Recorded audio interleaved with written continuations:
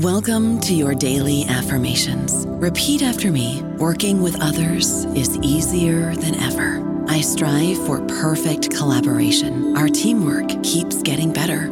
Yeah, affirmations are great, but Monday.com can really get you the teamwork you desire. Work together easily and share files, updates, data, and just about anything you want all in one platform.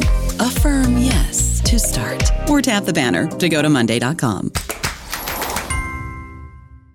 Hey guys, it is Ryan. I'm not sure if you know this about me, but I'm a bit of a fun fanatic when I can. I like to work, but I like fun too. It's a thing. And now the truth is out there. I can tell you about my favorite place to have fun. Chumba Casino. They have hundreds of social casino style games to choose from with new games released each week. You can play for free anytime, anywhere. And each day brings a new chance to collect daily bonuses. So join me in the fun. Sign up now at ChumbaCasino.com. No purchase necessary. VGW Group. Void where prohibited by law. See terms and conditions. 18+. Hello, everybody. This is Marshall Poe. I'm the editor of the New Books Network, and I'd like to tell you that we have a new and improved website. It has 2 new features that we think you'll love. One of them is a vastly improved search engine, so that when you type in keywords, you'll get a bunch of episodes really quick. The other is the ability to create a listener account. And in that listener account, you can save episodes for later listening. So you can create a kind of listening list. We think these features are neat and we think you'll enjoy them. Please visit the site today. Welcome to the New Books Network. With birds, it tends strongly to be that males advertise because they want to be chosen by females, and females do the choosing. So when we see these weirdly colored birds that are either brightly colored or very obvious in their markings, the reason that they are that way is because females choose the ones that are that way, and they've been doing that for hundreds of thousands of years. A male cardinal is bright red because females choose red cardinals who are advertising wanting to be chosen as mates. And in a way, this is one of the strangest things in the living world, I think. A lot of these beauties are really arbitrary. In one bird it's red, in another bird it's blue, another bird has a big crest or a long tail or something like that. And the only reason is females like it that way, and they won't settle for less.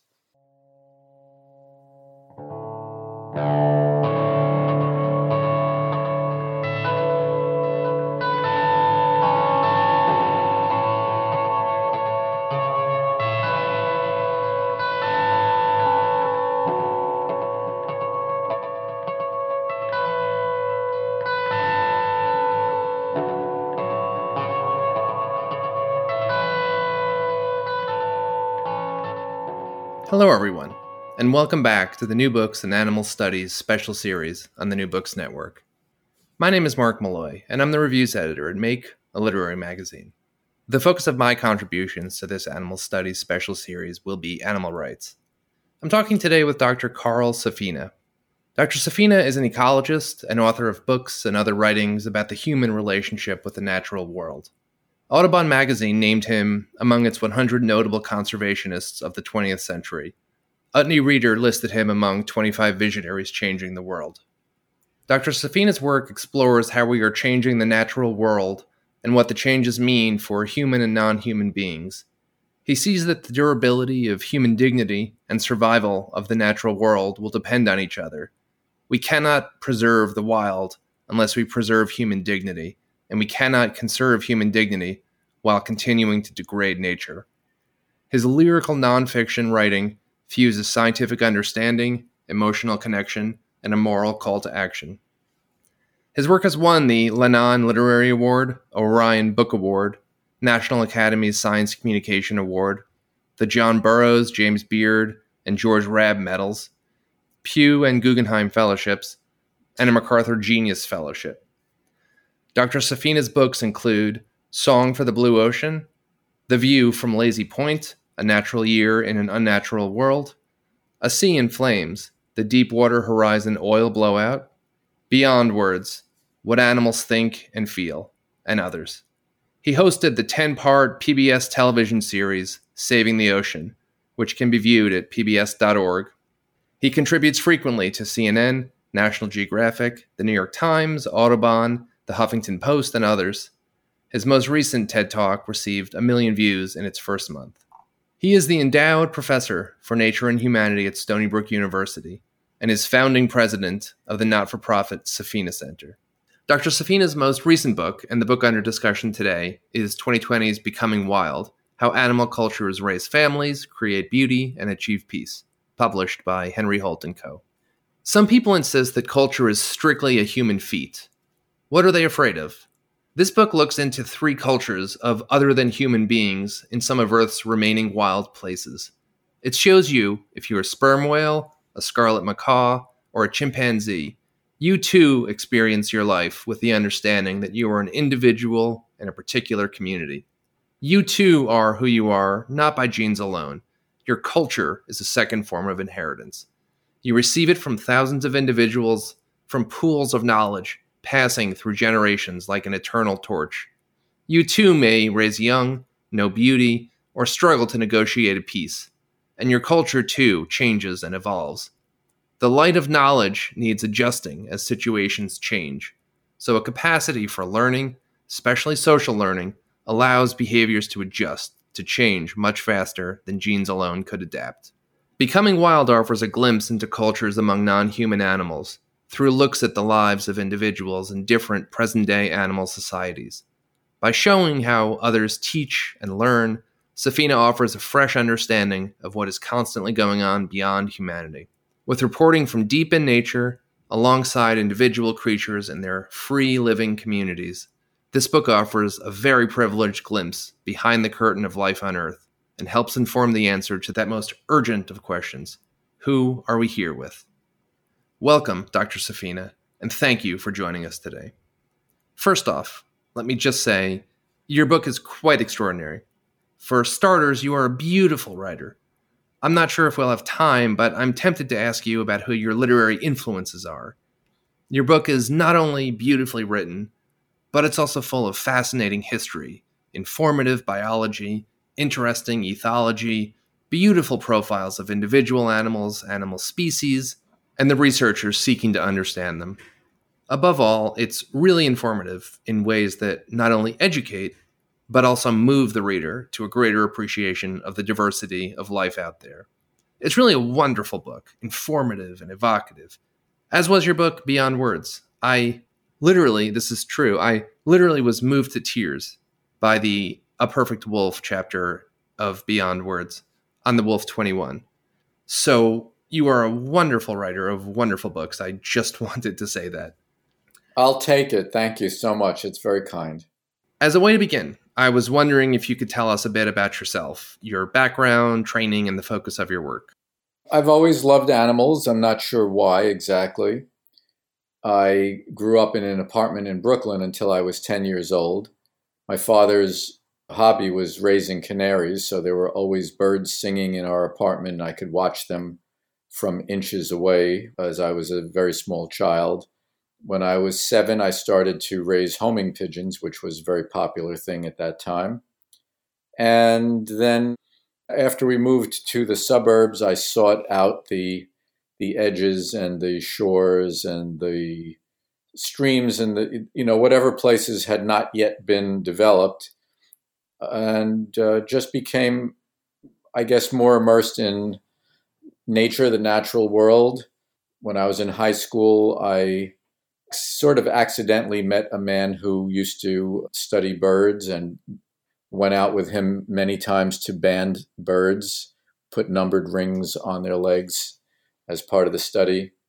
And then wanted to try to continue this into a career of some kind. So I went and studied environmental science. And after I graduated from college, I went to graduate school for ecology and began studying seabirds. My time on the water with studying seabirds and with fishing alerted me to the fact that many of the fish populations were really being devastated. And I worked a lot on fisheries policy reform and fish conservation. mostly in the 1990s, starting to be a long time ago now. And then I wrote a book about that subject called Song for the Blue Ocean. And that was another pivot in my career. After that, I've been focusing on writing books and speaking about the books, which is what we're doing now. Your book is about culture, and yet it is called Becoming Wild. What is the connection? As you write, quote, "To learn is to become. Some animals cannot become without a social group. Social animals must live in, be part of, and help create their appropriate social context, or they cannot be or learn to become who they are," end quote. Put differently, you write, quote, "Becoming wild requires an education," end quote. What must animals learn to become wild? An education in what? In culture, of course. Culture is what animals must learn to become who they were born to be. But what is culture exactly? And what do you mean when you say that animals must learn culture to become themselves? Well, I guess an easy way to envision what I'm talking about is just to imagine something like a chimpanzee raised in captivity, brought to the natural habitat, and then just having the door opened and everybody leaving. That chimpanzee would be not so much released as abandoned, and it would die because it has no idea what to do. It has no idea where the food is. It has no idea where the water is. Has no idea what is okay to eat, what's poisonous, where the danger lies, how to stay safe. It has no social support, has no social group, and it's doomed at that point. A chimpanzee needs to learn everything in order to be a wild chimpanzee. It's very similar to how humans need to learn everything in order to function within any society.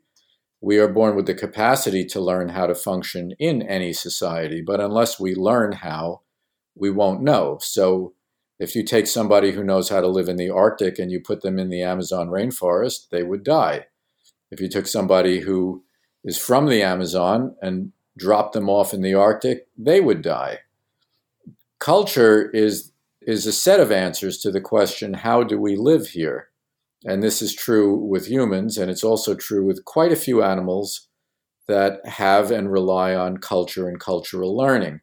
Culture is the habits, the traditions, the preferences, even the attractions that are passed along socially. They don't come to you entirely instinctively. You have to learn them. That's what culture is. Humans are very cultural, and some other animals are also entirely reliant on culture to be able to learn how to survive in a life that we think of as a wild life. But to them, it's a cultured life. You use the example in your response of chimpanzees. And of course, chimpanzees do have rich cultures. But some listeners may be thinking, well, chimpanzees are very similar and closely related to humans, so that's not much of a surprise. But your book demonstrates that there are many diverse species that have cultures. It isn't just the ones that are most closely related to humans. You could say the same thing about a whole array of things. Sperm whales, orca whales, probably any dolphin, elephants, wolves, quite a few birds, especially parrots. There was an introduction program for a species called the thick-billed parrot that used to live in the southwest United States. They had raised a number of them in captivity so that they could release them back into the range where they used to live. And they just raised them in captivity, brought them there, and opened the cages.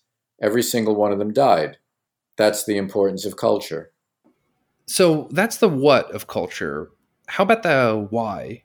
Why do animals have cultures?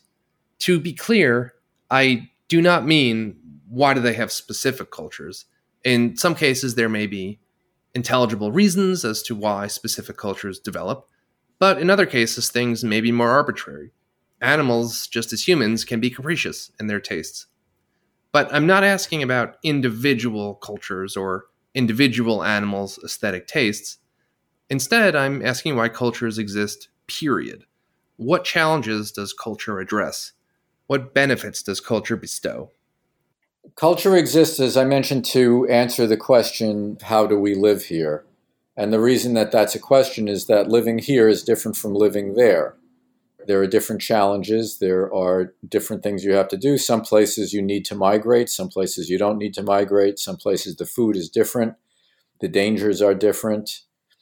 So culture exists to answer the question of how do we live here?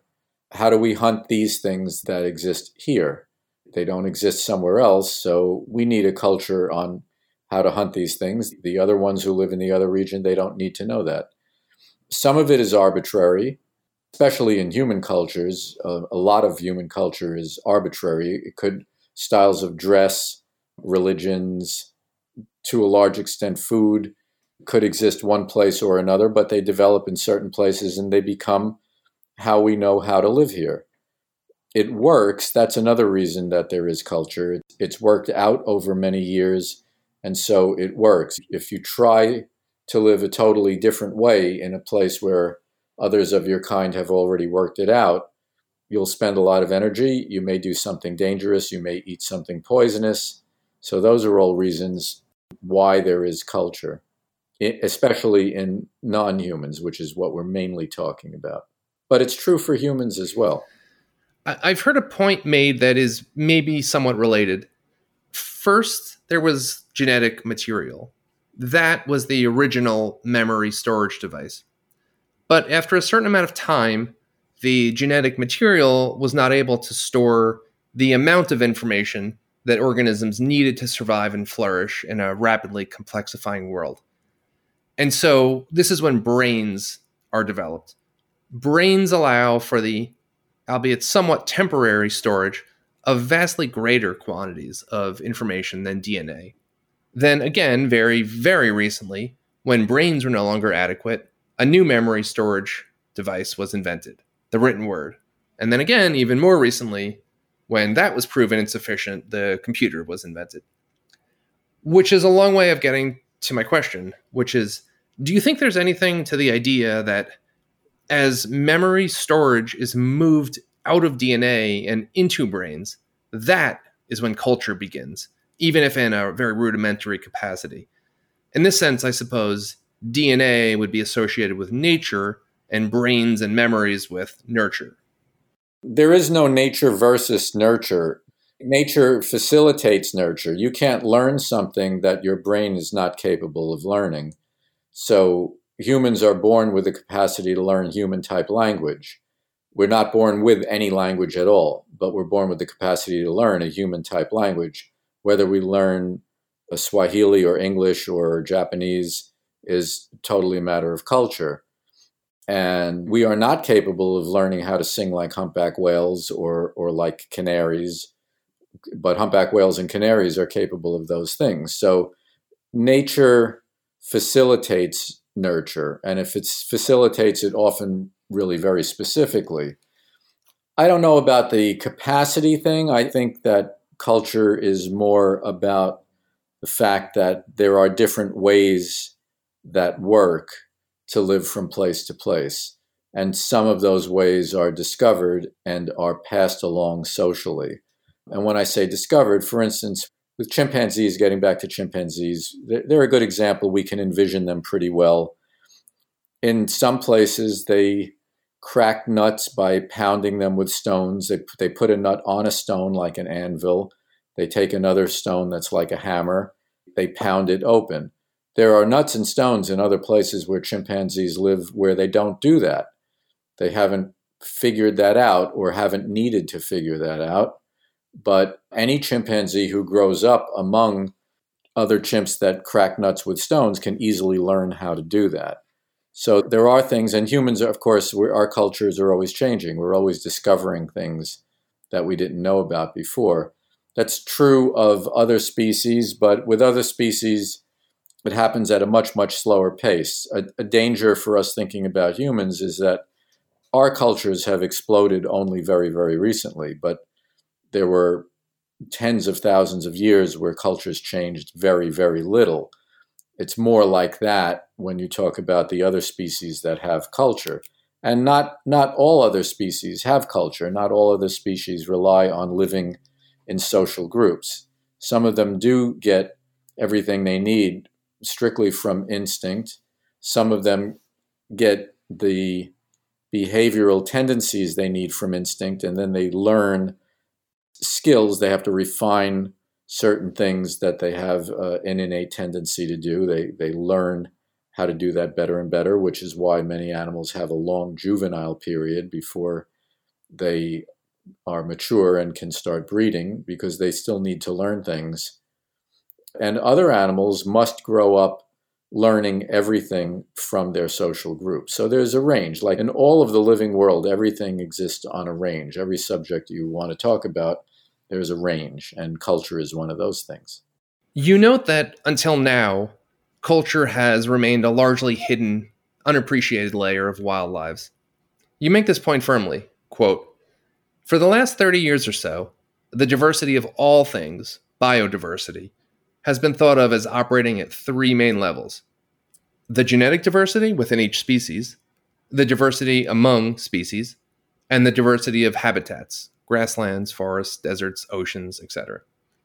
But there's a fourth level in living diversity, and it is just now becoming recognized: cultural diversity," end quote. Your book makes such a strong case for how central culture is to animals, on both the individual and species level, that it is somewhat difficult to believe that it has not been studied more in depth previously. How do you account for that? It's very hard to study, first of all, and secondly, people have not been watching wild animals and their behavior in a lot of detail for very long. It's only been really a few decades that people have had those kind of studies and have devoted that kind of time to it. Cynthia Moss, one of the great and initial elephant behavior researchers, she was one of the maybe two people who started behavioral studies of elephants, and she is still working, which gives you some idea of how recently all of this has happened. She said that after she was watching the elephants for 20 years, she started to realize what they were keying into when they responded to one another, and when the matriarch initiated a move for the family. So if you have to watch for 20 years to understand with your human mind these things that for us are very, very subtle, but are essentially the language or the communication that elephants have, then that shows you that it's a subtle thing for us, and we have to watch very carefully for a long time to see what's going on. The other thing is you kind of need a lot of data to compare to understand what culture is, because the learning of culture doesn't look like much of anything. It mostly looks like babies going around with their mothers or young ones in a social group.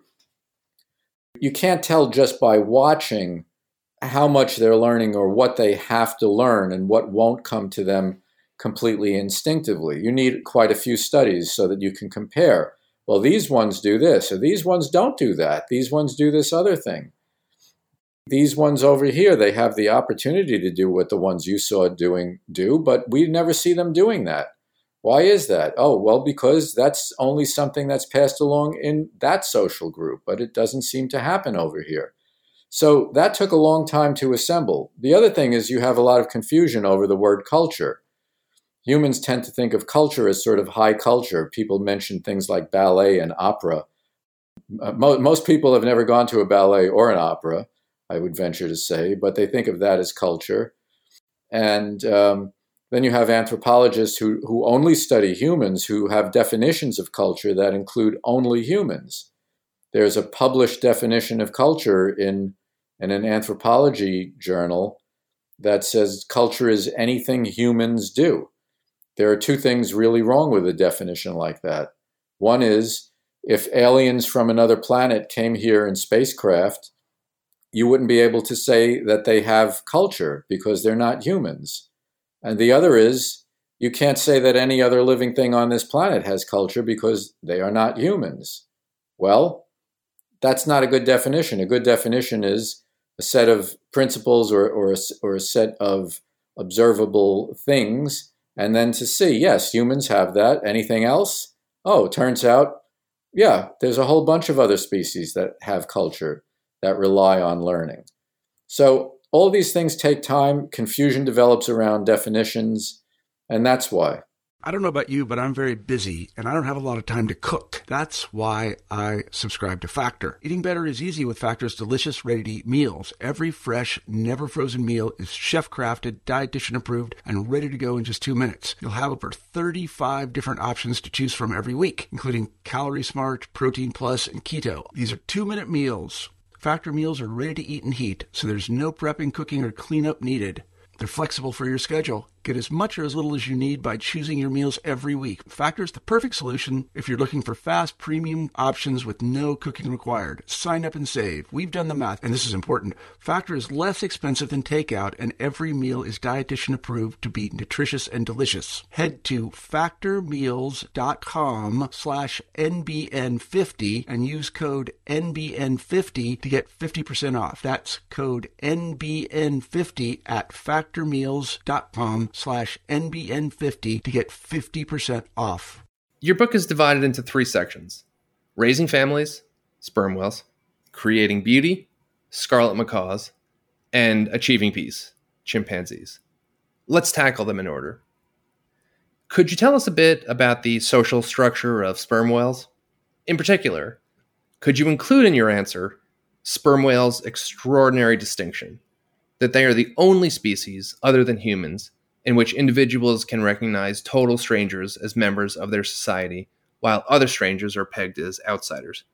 To state that again for emphasis, sperm whales are able to perceive that certain total strangers are in their clan, and thus are okay to socialize with. You write, quote, "Sperm whale clans constitute a kind of national or tribal identity at a scale larger than any other non-human," end quote. Could you tell us about social structure in sperm whales? Sure. Sperm whales, oddly enough, maybe surprisingly enough, have a social structure that is very much like African elephants. They live in female-led family groups. Males, when they get to be adolescents, they leave those groups and they tend to wander around with other males of their own age. They go into higher and higher latitudes, and then when they get pretty big, they come back looking to mate among those female-led family groups who live mostly in the tropics. The family groups, well, sperm whales make basically one sound. They make a click, and they use those sounds in very different ways. The clicks that they use for sonar, for finding food when they're diving down to something like 3,000 feet below the surface, where there is basically no light at all, and they're hunting using sound, those clicks come about 2 per second, and they are the loudest sound known to be made by any living thing. They can be heard from about 3 to 5 miles away if you put a microphone in the water. And that means that they're making a sound that is literally vibrating a sphere of water that is 6 to 10 miles in diameter. That's a loud sound. But then they use clicks socially also. They use patterns of clicks that are a little like a simple Morse code. And those are called codas by the researchers. And using different codas, or using certain codas with different frequencies, using some more than others, the sperm whales can announce who they are individually. So a sperm whale coming up from 3,000 feet down can say, "Hi, it's me."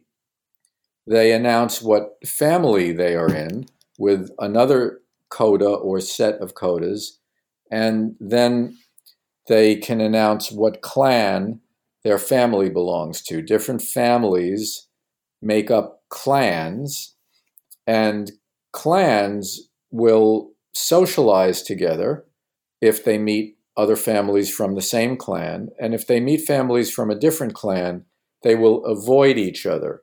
One of the basic things that culture does, and this is very true in humans, sadly, because it's the root of a lot of our problems, culture makes individuals group together into groups that share a culture, and then it makes the groups avoid each other. So if you have a culture and somebody else has a different culture, the tendency is to avoid them. And this is true in most cultural animals. It tends to be very true, as I said, sadly enough, in humans. So an incredible thing about sperm whales is that there are only 2 species in which there are ways for total strangers who have never met to decide whether they are in the same group or not in the same group. And those 2 species are sperm whales and humans. The human cultural markers are things like language or clothing, religious insignia, team uniforms, all kinds of things like that we have to identify various groups that people belong to. The only other species in which total strangers can tell if they're members of the same group or a different group is sperm whales. And so, to recap, 2 complete strangers who have never met before are able to self-identify as being members of the same clan. Even though they have never met before, they know something crucial about one another, that they are members of the same clan, and they will interact peacefully. And that is unique, except for sperm whales and humans. That is exactly correct. As far as we know. As far as we know, an important point. Scarlet macaws are beautiful birds.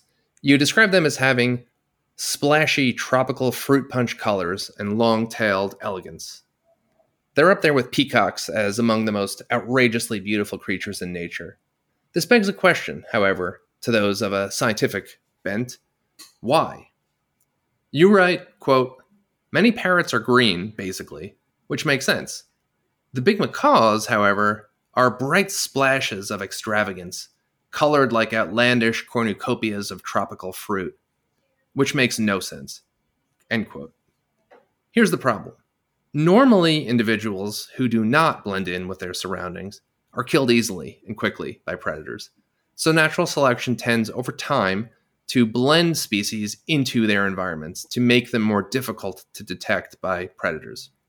But macaws dramatically differentiate themselves from their surroundings. How could this be possible? Could you talk us through the explanation for how we can explain the dramatic beauty of scarlet macaws, and also share with us the implication of this on how, to quote your own words, females, by the power of their mate choosing, have created essentially all of the beauty in the animal world, end quote. Yeah. As you said, camouflage is a good way to be hidden. And as you also said, if you're brightly colored and you stand out, you will get noticed, and that's dangerous, and you may be killed. Now, there's an awful lot of camouflage in the natural world, but there's also a lot of what is sometimes called decoration.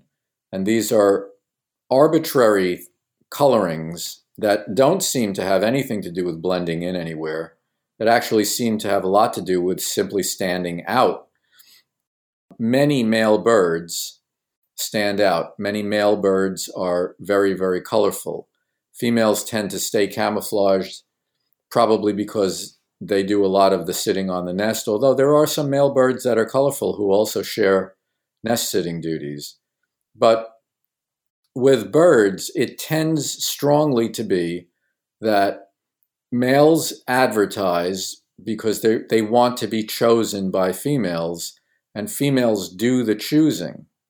So when we see these weirdly colored birds that are either brightly colored or very obvious in their markings, the reason that they are that way is because females choose the ones that are that way, and they've been doing that for hundreds of thousands of years. A male cardinal is bright red because females choose red cardinals who are advertising wanting to be chosen as mates. And in a way, this is one of the strangest things in the living world, I think. A lot of these beauties are really arbitrary. In one bird it's red, in another bird it's blue. Another bird has a big crest or a long tail or something like that.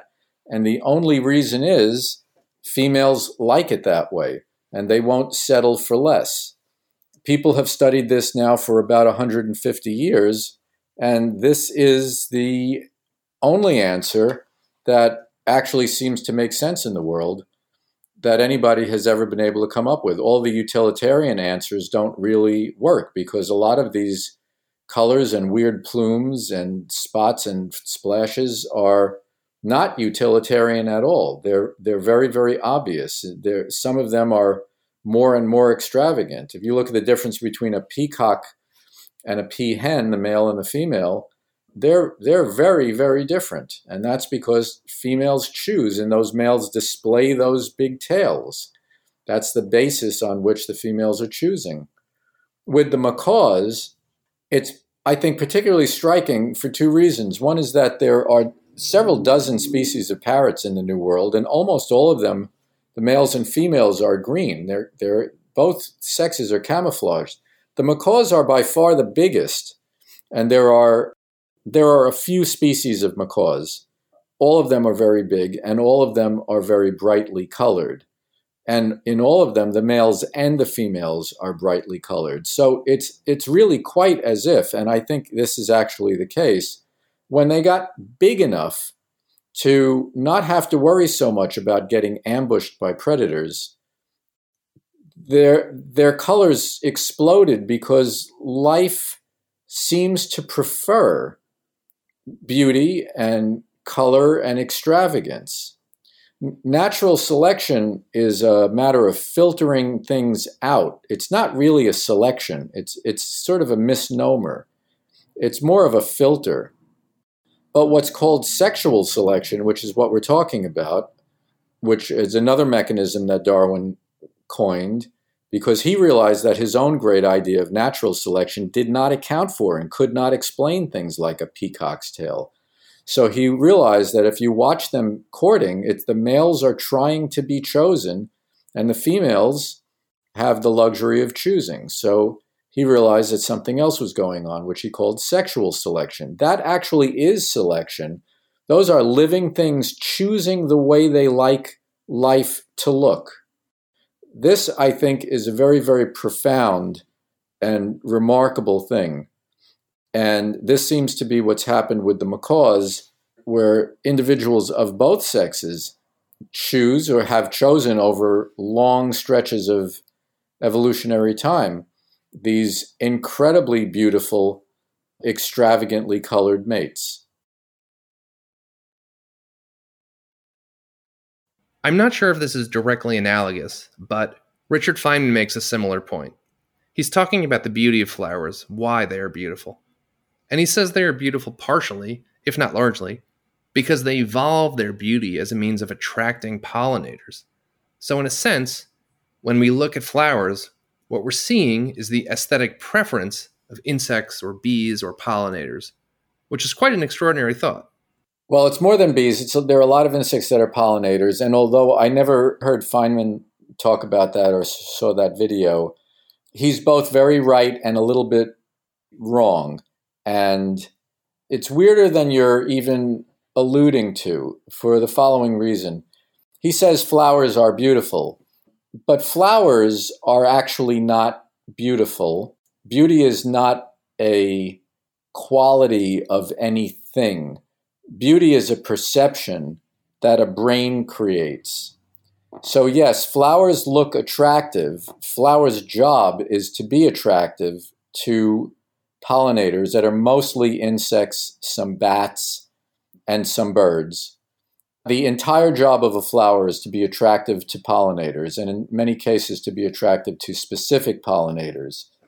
The very weird thing is that humans are not pollinators at all. We're not descended from pollinators. There's no utilitarian reason for a flower to look more appealing to us than a leaf or the roots.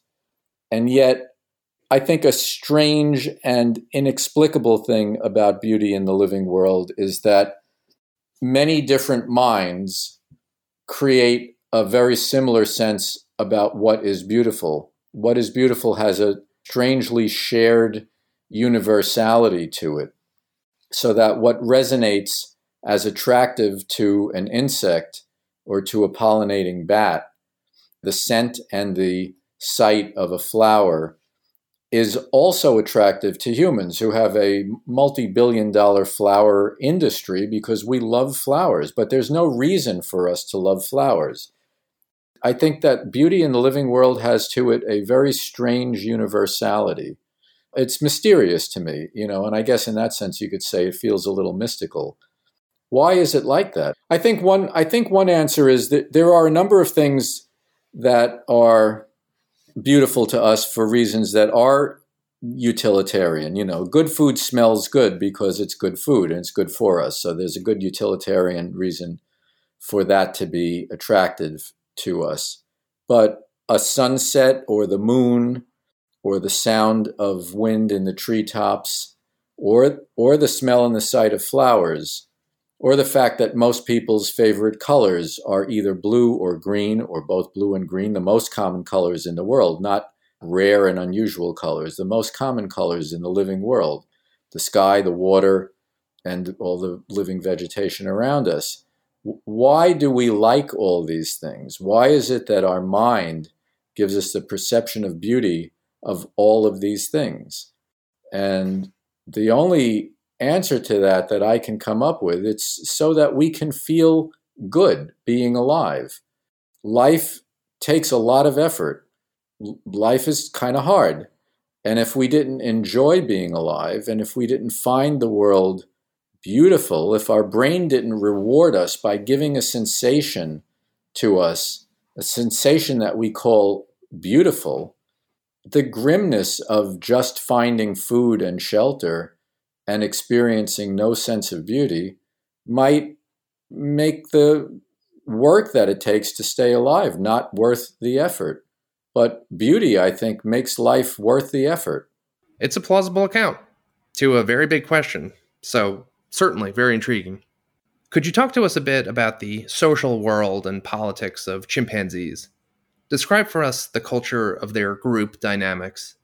And would you also recount for us the incident in which a tuberculosis outbreak killed half the males in a well-studied group of savanna baboons, and the implications this may have on to what degree chimpanzee and perhaps human politics may be more cultural and subject to revision than genetic and fixed? Chimpanzees always live in groups that are called communities, and communities usually have several dozen members, maybe 100 or a little bit more than 100 members. In normal forest that's big enough, chimpanzee communities abut one another. At the end of one community's territory is the beginning of another community's territory. The communities tend to be hostile to one another. Sometimes if they meet, they fight. Sometimes those fights can turn lethal. It's a lot like tribal warfare in humans. And an odd thing is that even though those communities are hostile to one another, when females become adolescents, they leave the communities of their birth. The males stay for life, but the females leave, and they have to penetrate alone into hostile territory, find acceptance, and basically live out their adult life there. So living in a group always involves certain kinds of trade-offs, and it inevitably creates certain kinds of frictions. Chimpanzee groups are always dominated by a particular male that is usually called the alpha male, the most dominant male. And that role of being the alpha is always won in a contest. Often it's a fight. Sometimes it's a very serious fight that involves injury. So the one that has the most power, I guess you might say in human terms, the one that can dominate all the others, he has to always be looking over his shoulder a little bit because a coalition might form against him. A young up-and-comer might challenge him as he's starting to decline a bit due to old age. And, we see a lot of analogies to certain aspects of human society and in those dynamics. another thing is that because living in groups always creates certain tensions, you have to have the ability to get past the tensions, which the researcher Frans de Waal has termed reconciliation as a major aspect of life in chimpanzee communities.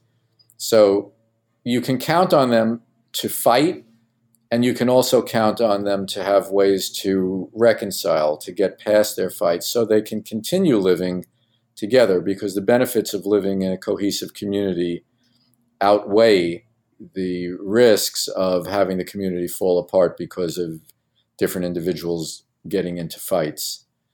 We tend to focus on this aspect when we talk about chimpanzees because the fighting really gets your attention.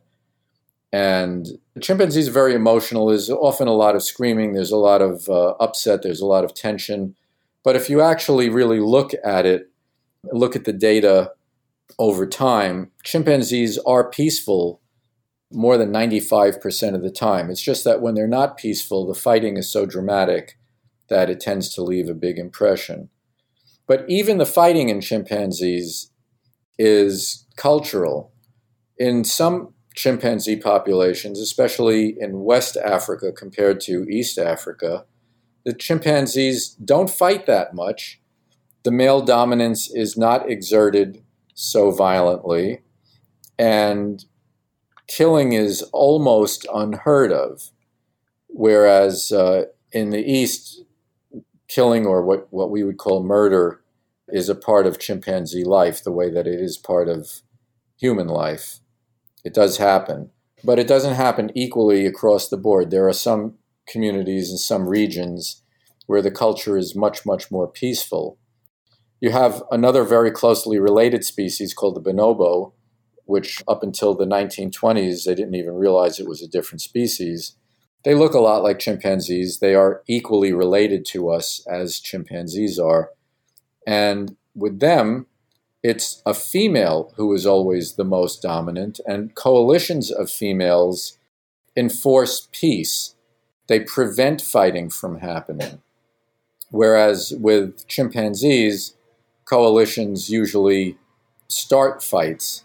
So chimpanzees and bonobos have sort of a mirror image of how they live. And the bonobos are almost entirely peaceful. And when they're not peaceful, their fights are not very serious and they don't last very long.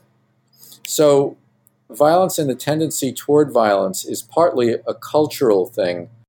This was also seen in a group of savanna baboons, which also are known to have male dominance and often violent male dominance. But in one troop of baboons that was very well studied and carefully watched for a long time, there was an illness that swept through, tuberculosis outbreak, that killed about half of the males, and it killed the older males more than it killed the younger ones. So it tended to kill off essentially all of the ones that knew about violence as a way to gain dominance. The young ones that grew up without that as their model, and in that group it became a very, very peaceful, kind of not very baboon-like group. Then when not only younger ones grew up in that peaceful group, but when younger ones came into that group from outside, they adopted the more peaceable culture that baboon group had acquired through that strange epidemic that killed so many of the older males. So I think the take-home message from all of this is that the tendency toward violence and the degree of violence and the way that violence is used is also a cultural thing that is learned and passed down. We know often in humans that people who were abused as children tend to become abusive adults. And that's because with us too, we learn violence. Your books tend to be reported from the field. Obviously, this requires time and effort that could otherwise be spent reading the insights others have gleaned from the field, or writing your own books. Why do you find it worthwhile to go into the field? And it's okay if part of your answer is that you just like being in proximity to so many wonderful animals. Well, thank you for that permission. That is the main reason, really, why I like going into the field. I love being in wild habitats with wild creatures. And my favorite kinds of people tend to be the people who study those animals. I love being in those research camps and the sense of camaraderie there, the intellectual interest, the questions we talk about in the evenings. I love all of that. I love the beauty of it. I love the fascination of it, and that's why. But also, from a strictly workman standpoint, I need to report things authentically. So it's very important that I see and experience at least a large portion of what it is I'm talking about, because otherwise I wouldn't really quite feel like I know what I'm talking about. It gives your books the color that they have. They would be different books if you did not report them from the field and describe what your life is like during the writing process. Yeah, and I'm trying very hard to bring the reader along with me and share those experiences as best you can through the magic of these little squiggles on a page that we call writing. Indeed, it's very effective, and the book and reader benefit from it. Animal species don't just have cultures, they're also comprised of individuals. And by that I mean some of these animals are real characters. We meet many fascinating characters among the animals you profile in your book, and I think it would be great if you would introduce us to one. There are many to choose from, but I was hoping you could tell us a bit about Talisker. Yes, Talisker is a very interesting individual. He's an old chimpanzee. He predates the research project, so exactly how old he is a matter of speculation, but I would say that about 40 years old is probably reasonable. He has a lot of status. He's given a lot of respect by the females and by the young ones who follow their mother's example in giving him respect. Respect meaning they often come over to greet him. Generally, most of the time, he's sort of magnanimous about it. He accepts it as though he enjoys it. And yet, in regard to his status that he is afforded by others, you would think that his rank is equal to the alpha, the most dominant one. But he doesn't engage in any of the contests, any of the scheming or the struggles for status. He likes his status, but he never challenges the alpha. And in a way, that helps him secure his status, because at his age, it's not clear that he would be able to win a contest. It's possible he once was an alpha, and that when he was deposed rather lightly. Sometimes the depositions are very violent. Occasionally, the alpha that loses dies, or they entirely lose their status, and they often don't live very long after that. But Talisker has found a very interesting way of continuing to live well into advanced age, at very high status, with none of the stakes or the risks of actually competing for status with the existing dominant male. He's a strategist. He's found a strategy that works really well for him. Your book and your books are comprised of so many characters. It's almost like reading a novel, the degree of nuance and interpersonal dynamics between these characters. Though your book is, for the most part, a fascinating and delightful introduction to animals and their cultures, at times your tone gets more serious. You write, quote, "We the people are affecting the conditions by which almost every creature on the planet can live, the rate at which too many die too fast, as many species are sinking. Shrinking forests, melting ice, plowed grasslands, raging fires, drying rivers, and dying corals. Diminishment of all the major habitats, proxy for all who live therein, means that the number of free-living animals are the lowest ever, and mostly falling across the board. The human species has made itself incompatible with the rest of life on Earth." This is likely, hopefully, not news to anyone anymore, but this fact has a special relevance concerning the subject of animal cultures. Because, as you write, quote, for many species, culture is both crucial and fragile. Long before a population declines to numbers low enough to seem threatened with extinction, their special cultural knowledge, earned and passed down over long generations, may begin disappearing, end quote.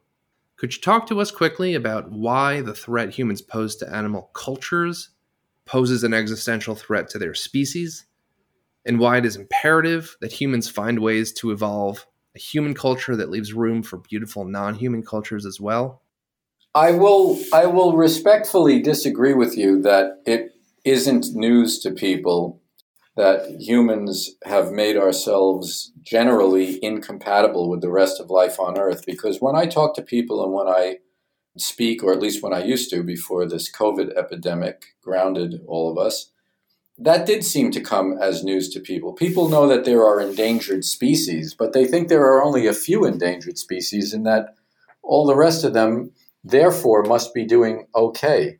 The fact that a species may have had tens of millions of individuals, it now has 1 million or 500,000 individuals and isn't therefore thought of as endangered with extinction doesn't register, because the way we think about it is we only think about the emergency situations.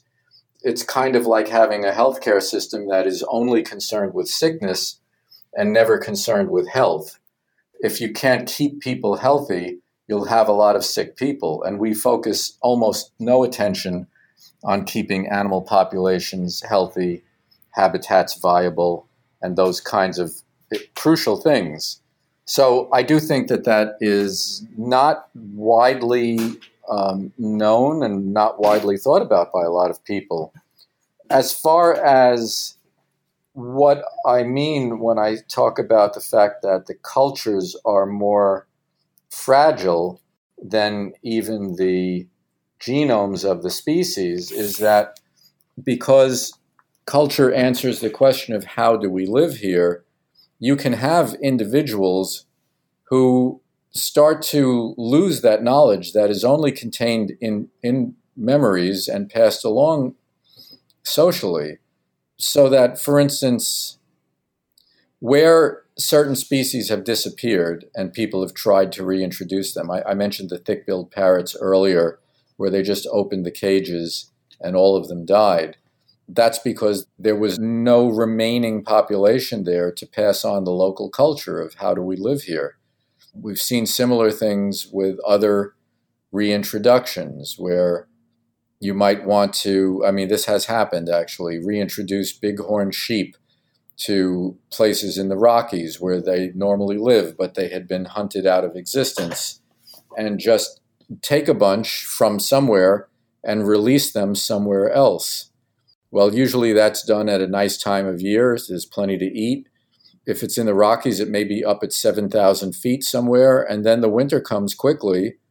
They don't know where to go because their culture includes a knowledge of migration routes down and out of the mountains and where the winter range is and what we do when we get there. And with nobody to lead, the animals that were released in the summer tend to start dying at very high rates because they don't know what to do or where to go. They don't really know where they are.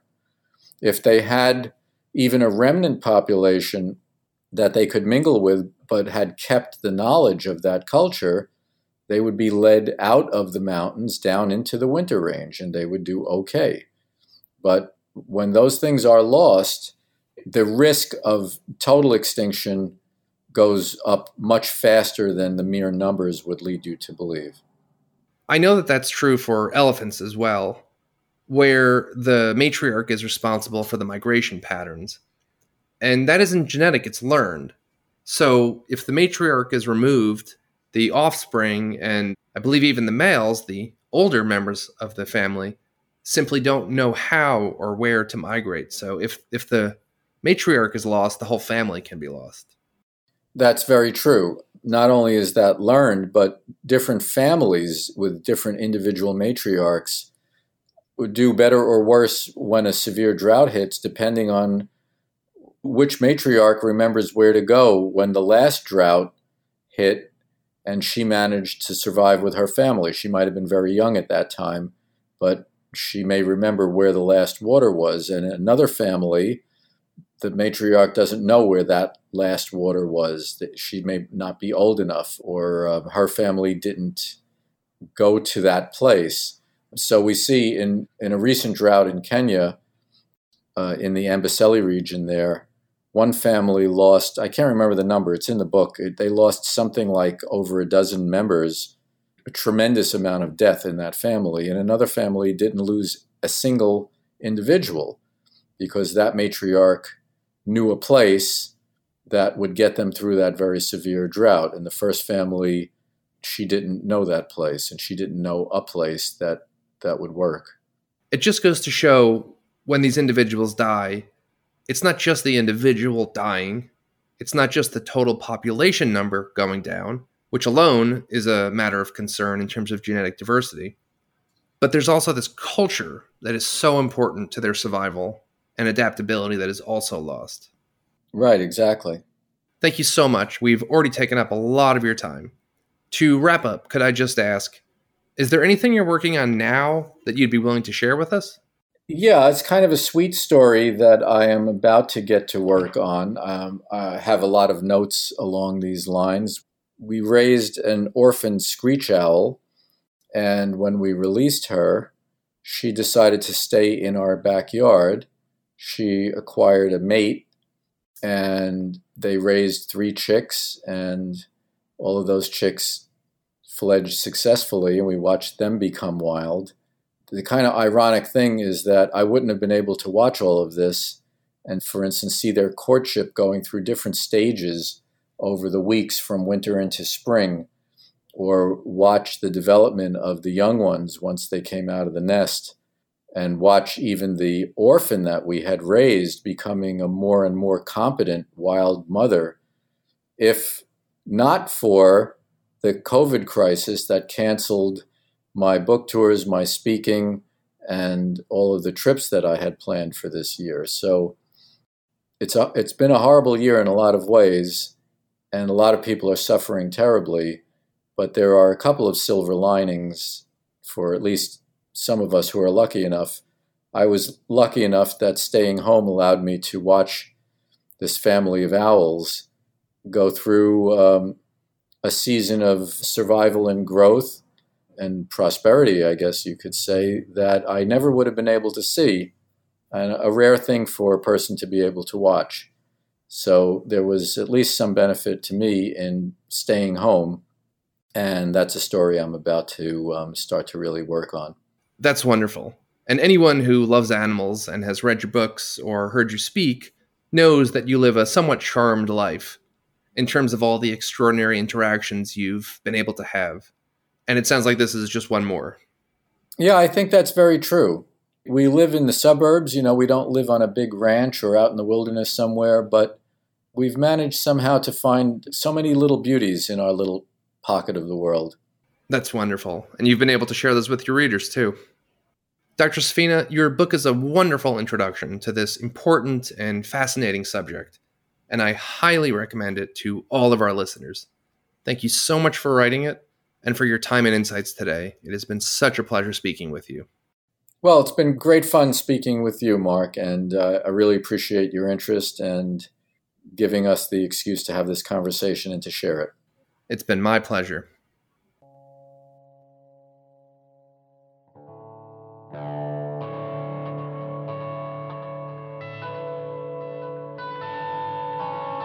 I hope you've enjoyed this conversation. I've been speaking with Dr. Carl Safina about his 2020 book, Becoming Wild: How Animal Cultures Raise Families, Create Beauty, and Achieve Peace. It's a wonderful book, compassionate and empathetic, fascinating and delightful, and an important one. I hope you'll consider reading it. The theme music for this episode, and for all my episodes, is composed and performed by Dan Lurch.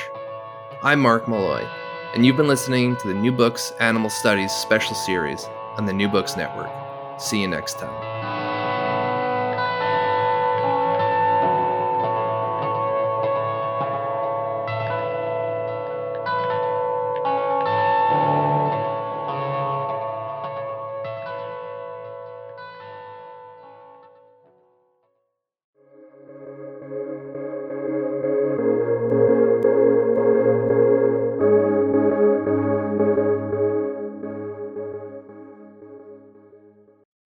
Hey guys, it is Ryan. I'm not sure if you know this about me, but I'm a bit of a fun fanatic when I can. I like to work, but I like fun too. It's a thing. And now the truth is out there. I can tell you about my favorite place to have fun. Chumba Casino. They have hundreds of social casino style games to choose from with new games released each week. You can play for free anytime, anywhere. And each day brings a new chance to collect daily bonuses. So join me in the fun. Sign up now at ChumbaCasino.com. No purchase necessary. VGW Group. Void where prohibited by law. See terms and conditions. 18+.